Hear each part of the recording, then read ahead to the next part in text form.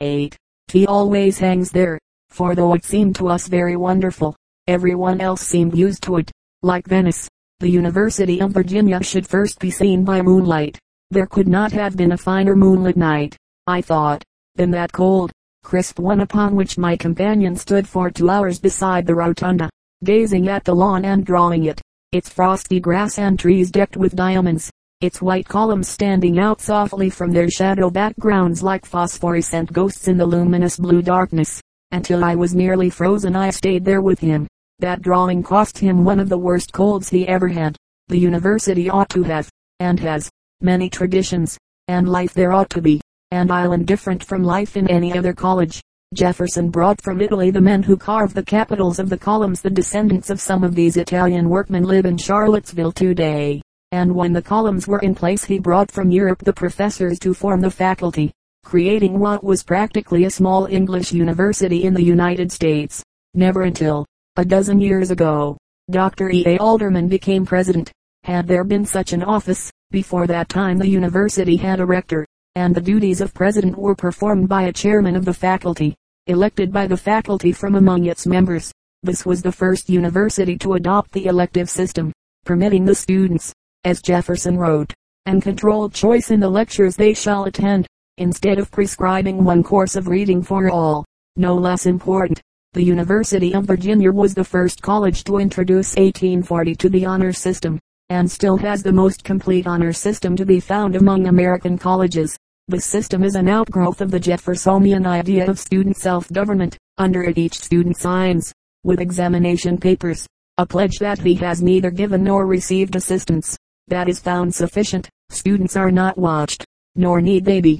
With time this system has been extended, so that it now covers not only examinations, but many departments of college life, eliminating professionalism in athletics and plagiarism in literary work, and resulting in a delightful mutual confidence between the student body and the faculty.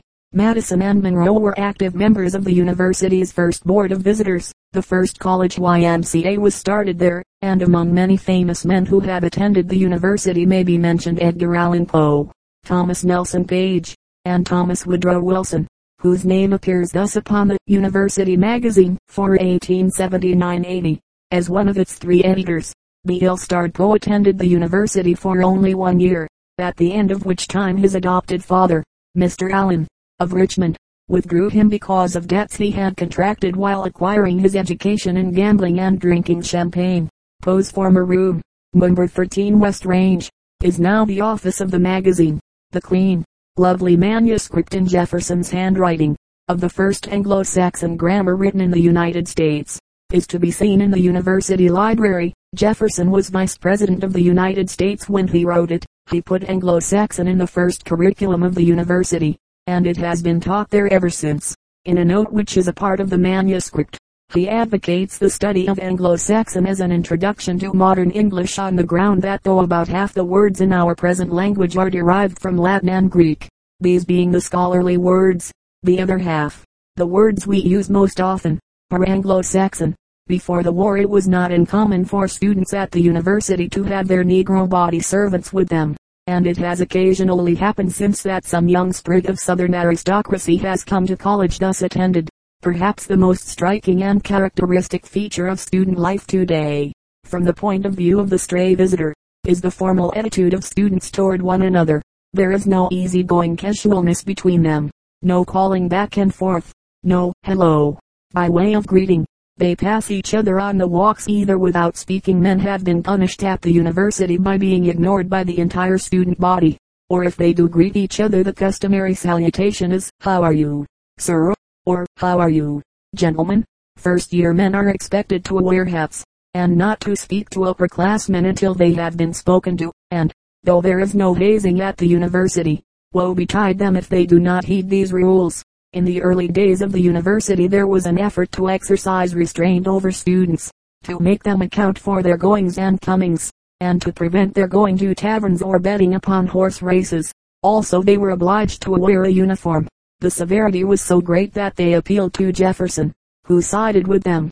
He, however, died in the same year, and friction prevailed for perhaps a decade longer, with many student disorders. culminating in the shooting of a professor by a student. In 1840 the students were at last granted full freedom, and 2 years later the honor system was adopted. During the university's first years young men from the far south, where dueling was especially prevalent, did not come in large numbers to the University of Virginia, but went, as a rule, to the northern colleges. But about the middle of the century, as feeling between North and South over taxation, states' rights and slavery became more acute, these men began to flock to the college at Charlottesville. Between 1850 and 1860 the university almost doubled in size, and at about the same time there developed a good deal of dueling between students. When the war ended many men who had gone into the Confederate Army at 16 or 17 years of age came to Charlottesville to complete their education. The hard life of the army had made some of these into a wild lot, and there was a great deal of gambling and drinking during their time, and also after it. For several succeeding generations of students looked up to the ex-soldiers as heroes, and carried on the unfortunate traditions left by them at the university. In the 90s, however, a change came, and though there is still some drinking and gambling, it is doubtful whether such vices are now more prevalent at the University of Virginia than at many other colleges.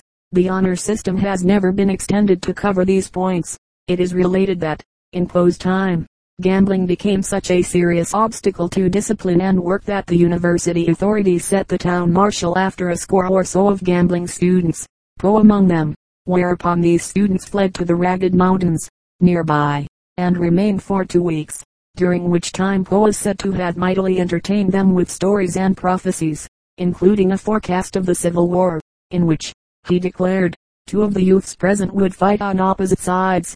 The Poe tradition is kept vigorously alive at the university.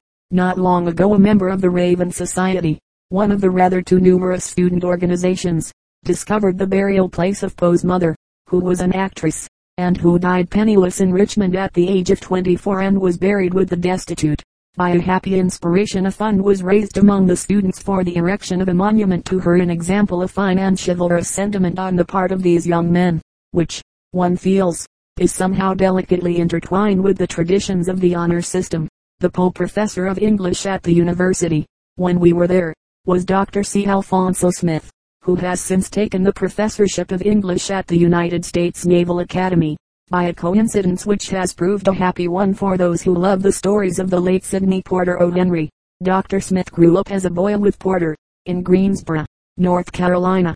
Because of this, and also because of Drive Smith's own gifts as a writer and an analyst, it is peculiarly fitting that he should have undertaken the work which has occupied him for several years past, the result of which has recently been given to us in the form, The O'Henry Biography. Dr. Smith was Roosevelt Exchange Professor at the University of Berlin in 1910-11, holding the chair of American History and Institutions. While occupying that professorship he met the Kaiser. I talked with him twice, he said, and upon the second occasion under very delightful circumstances, for I was invited to dinner at the palace at Potsdam, and was the only guest, the Kaiser, Kaiserin, and Princess Victoria Luz being present. The Kaiser Island, of course, a very magnetic man. His eyes are his most remarkable feature. They are very large, brilliant, and sparkling, and he rolls them in a manner most unusual. While he is always the king and the soldier, he can be genial and charming. One might expect a man in his position to be blasé, but that, most of all, is what he is not. He is like a boy in his vitality and vividness, and he has a great and persistent intellectual curiosity. It is this, I think, which used to cause him to be compared with Colonel Roosevelt.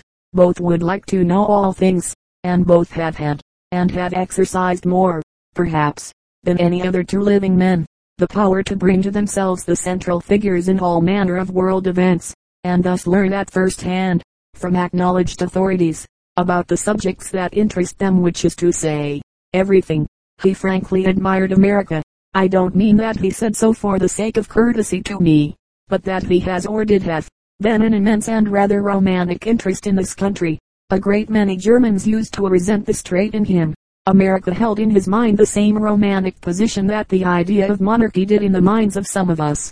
I mean that the average American went for romance to stories of monarchy, but that the Kaiser, being used to the monarchical idea, found his romance over here. I am, of course, speaking of him as he was 5 or 6 years ago.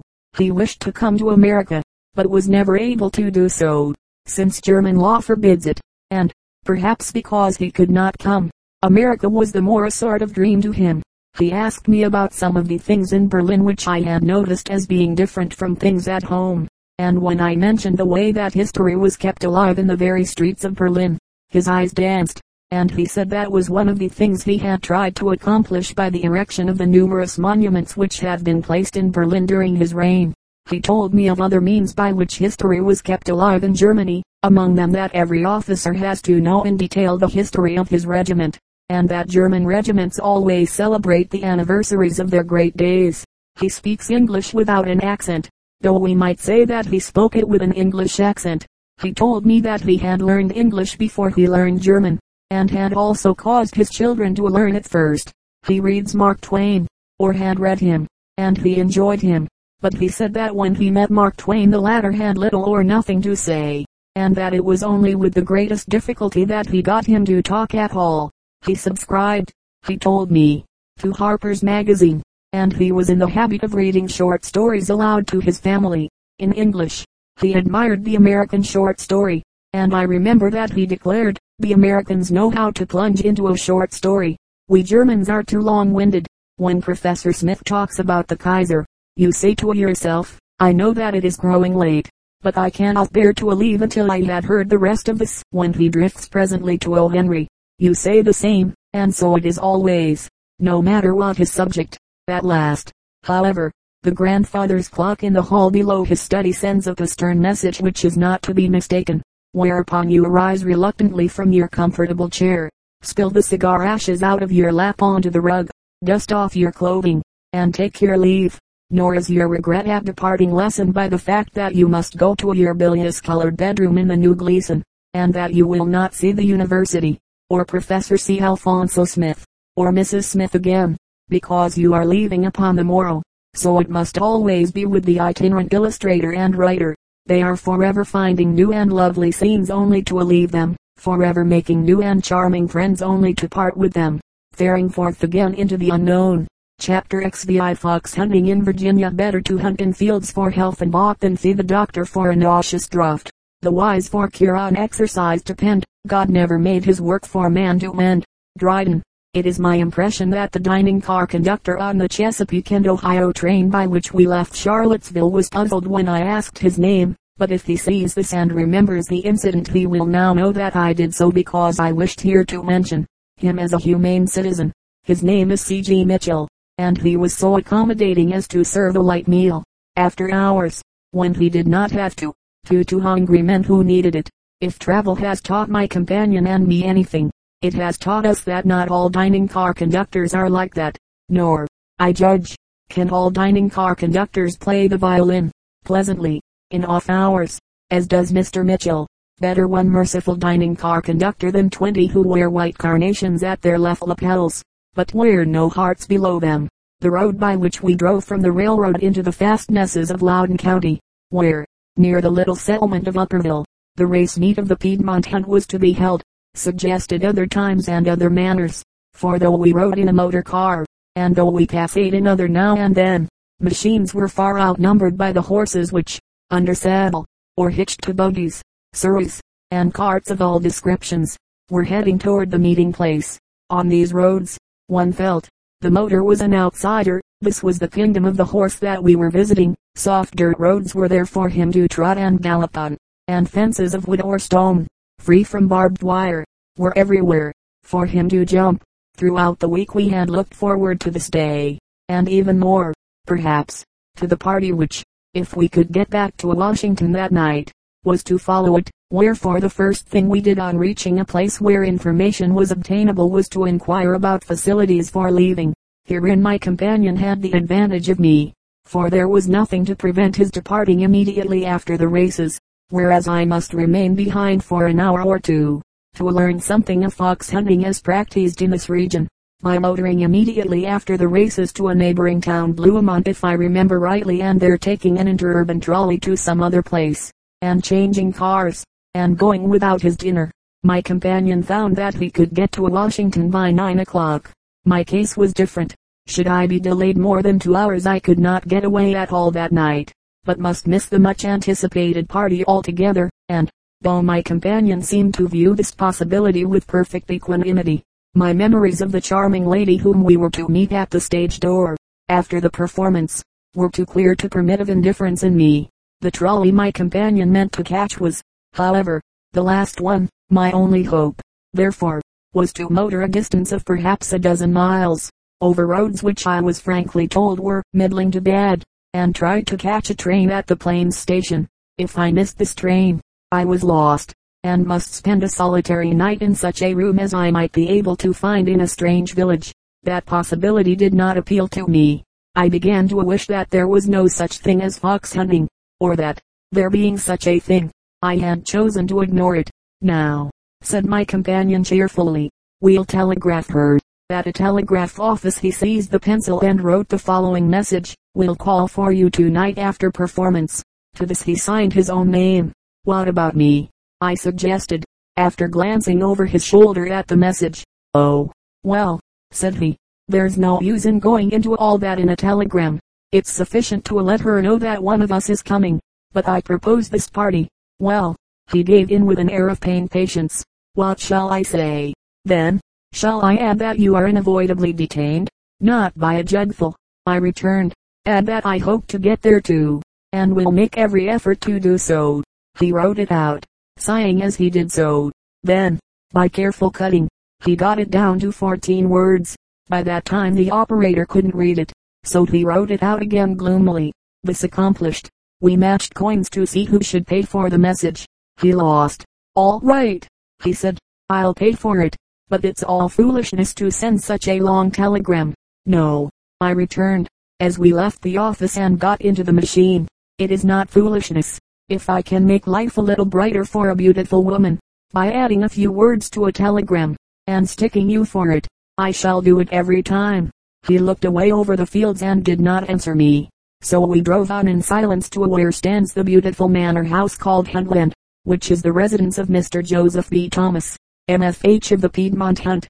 There is, I have been told, no important hunt in the United States in which the master of foxhounds is not the chief financial supporter, the sport being a very costly one. Of American hunts, the Middlesex, in Massachusetts, of which Mr. A. Henry Higginson as M.F.H. has the reputation of being the best appointed. The Piedmont Hunt Island, however, one of the half-dozen leading organizations of the kind, and it is difficult indeed to imagine a finer. In a well-kept park near Mr. Thomas's house stand extensive English-looking buildings of brick and stucco, which, viewed from a distance, suggest a beautiful country house, and which, visited, teach one that certain favored hounds and horses in this world live much better than certain human beings. One building is given over to the kennels, the other the stables. Each has a large sunlit court, and each is as beautiful and as clean as a fine house, a house full of trophies, hunting equipment, and the pleasant smell of well cared for saddlery. In a rolling meadow, not far distant, is the race course, all green turf, and here, soon after luncheon, gathered an extraordinary diversified crowd. For the most part the crowd was a fashionable one, men and women of the type whose photographs appear in Vogue and Vanity Fair, and whose costumes were like fashion suggestions for sport clothes in those publications. One party was stationed on the top of an old-time mail coach, the boot of which bore the significant initials FFV, standing, as even benighted northerners must be aware, for First Families of Virginia. Others were in a line of motors and heterogeneous horse-drawn vehicles, parked beside the course, and scattered through the gathering, like brush marks on an impressionist canvas. One saw the brilliant color of pink coats. Handsome hunters were being ridden or led about by Negro grooms, and others kept arriving, ridden in by farmers and breeders, while here and there one saw a woman rider, her hair tightly drawn back under a mannish derby hat, her figure slender and graceful in a severely cut habit coat, jumbled together in a great green meadow under a sweet autumnal Sunday. These things made a picture of what, I am persuaded, is the ultimate in extravagant American country life. There was something, too, about this blending of fashionables and farmers, which made me think of the theater, for their island in truth, a distinct note of histrionism about many of the rich Americans who go in for elaborate ruralness, and there is a touch of it very often, also, about horsey people. They like to look the part, and they dress it with no less care than they exercise, at other seasons, in dressing the parts of opera-going cosmopolites, or wealthy loungers at the beaches.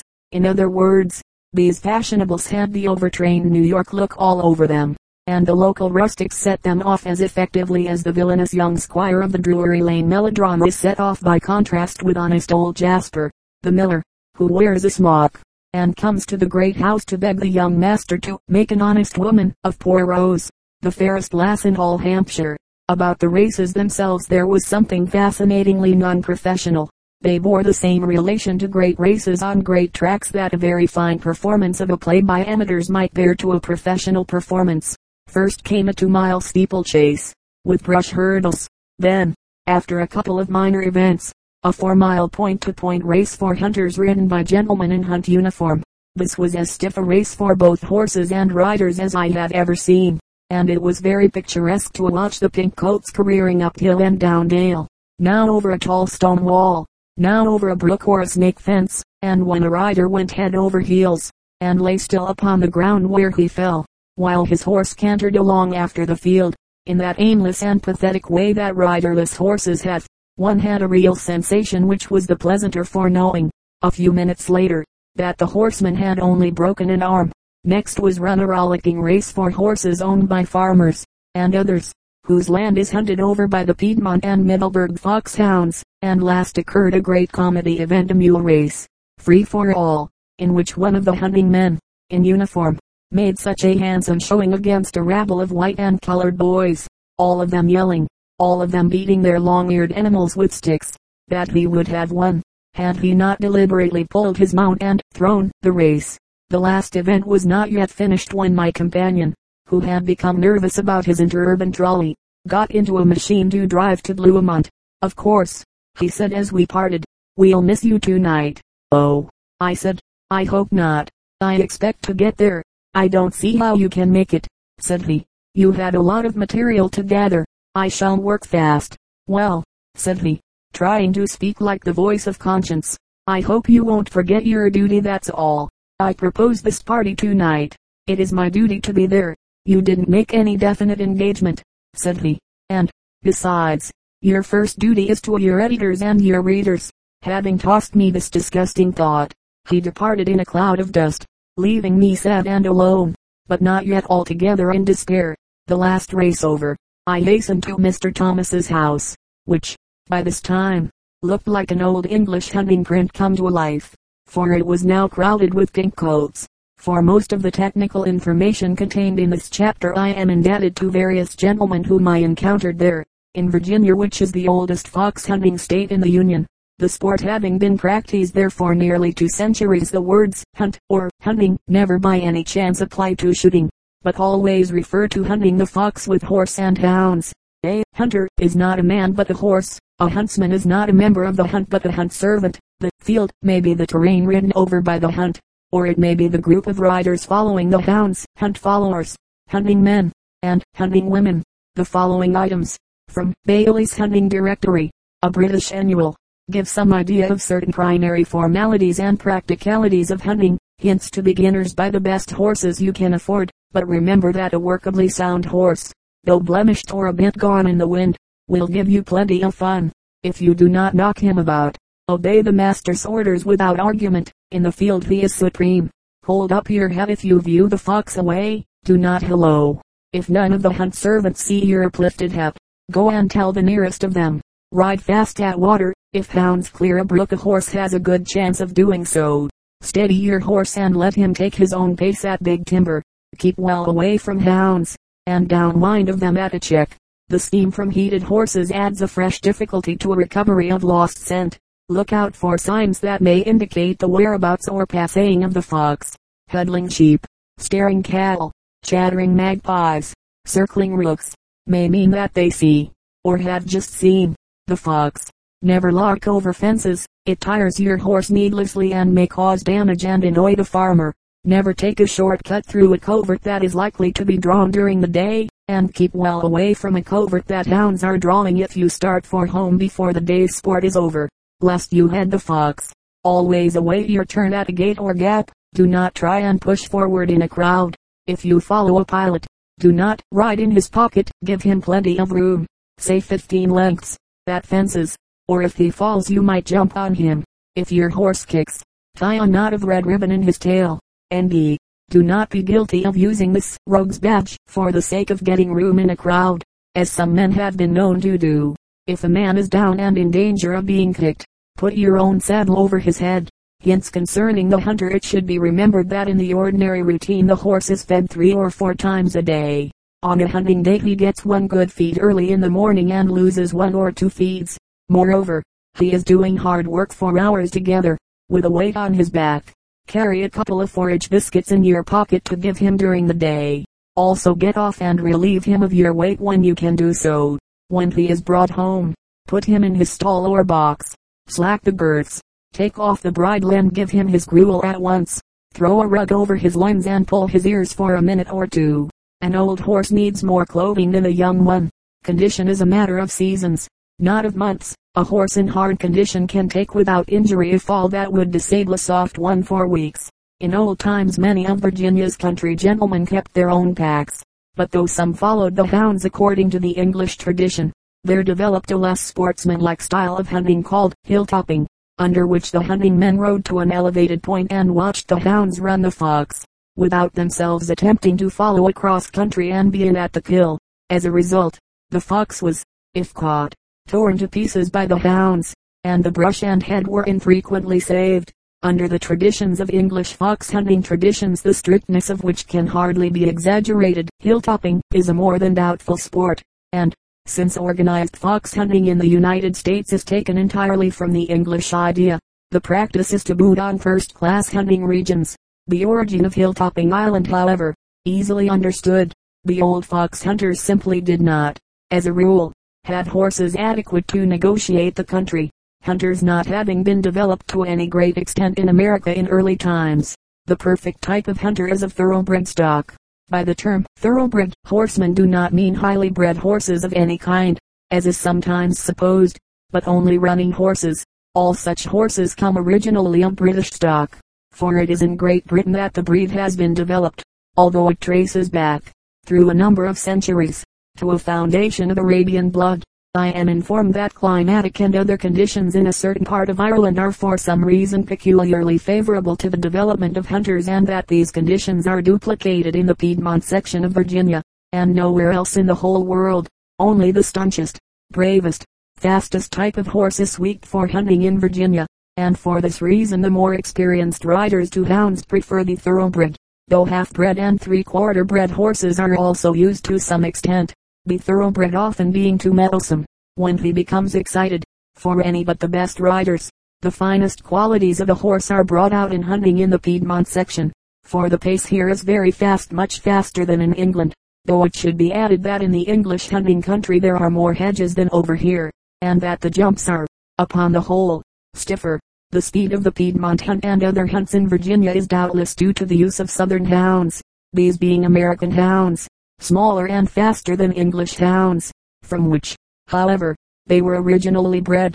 The desirable qualities in a pack of hounds are uniformity of type, substance, speed, and color. These points have to do not only with the style of a pack, but also with its hunting quality. Thus in the Piedmont pack they breed for a red hound with white markings, so that the pack may have an individual appearance. But in all packs a great effort is made to secure even speed, for a slow hound lags, while a fast one becomes an individual hunter. The unusual hound is therefore likely to be drafted from the pack. There has been a long controversy as to whether the English or American type of hound is best suited for hunting in this country, and the matter seems still to remain one of opinion. Probably the best English pack in the United States is that of Mr. A. Henry Higginson. Some years since, Mr. Higginson and Mr. Harry Worcester Smith, of Worcester, Massachusetts, master of the Grafton pack, made a bet of $5,000 a side, each backing his own hounds, the question being that of the general suitability of the American versus the English hound for American country. The trials were made in the Piedmont region of Virginia, and Mr. Smith's American hounds won the wager for him. In the last 10 or 20 years hunting in the United States has been organized under the Hunts Committee of the National Steeplechase Association. Practically all the important hunting organizations are members of this association. there being 40 of these, 11 in Virginia, 9 in Pennsylvania, 6 in New York, 4 in Massachusetts, 3 each in Maryland and New Jersey, and 1 each in Connecticut, Vermont, Ohio, and Michigan. The Gros Sate towns, near Detroit, being the most westerly of recognized hunts, although there is some unrecognized hunting near Chicago. An idea of the comparative importance of hunting in the United States and in England may be gathered from the fact that in England,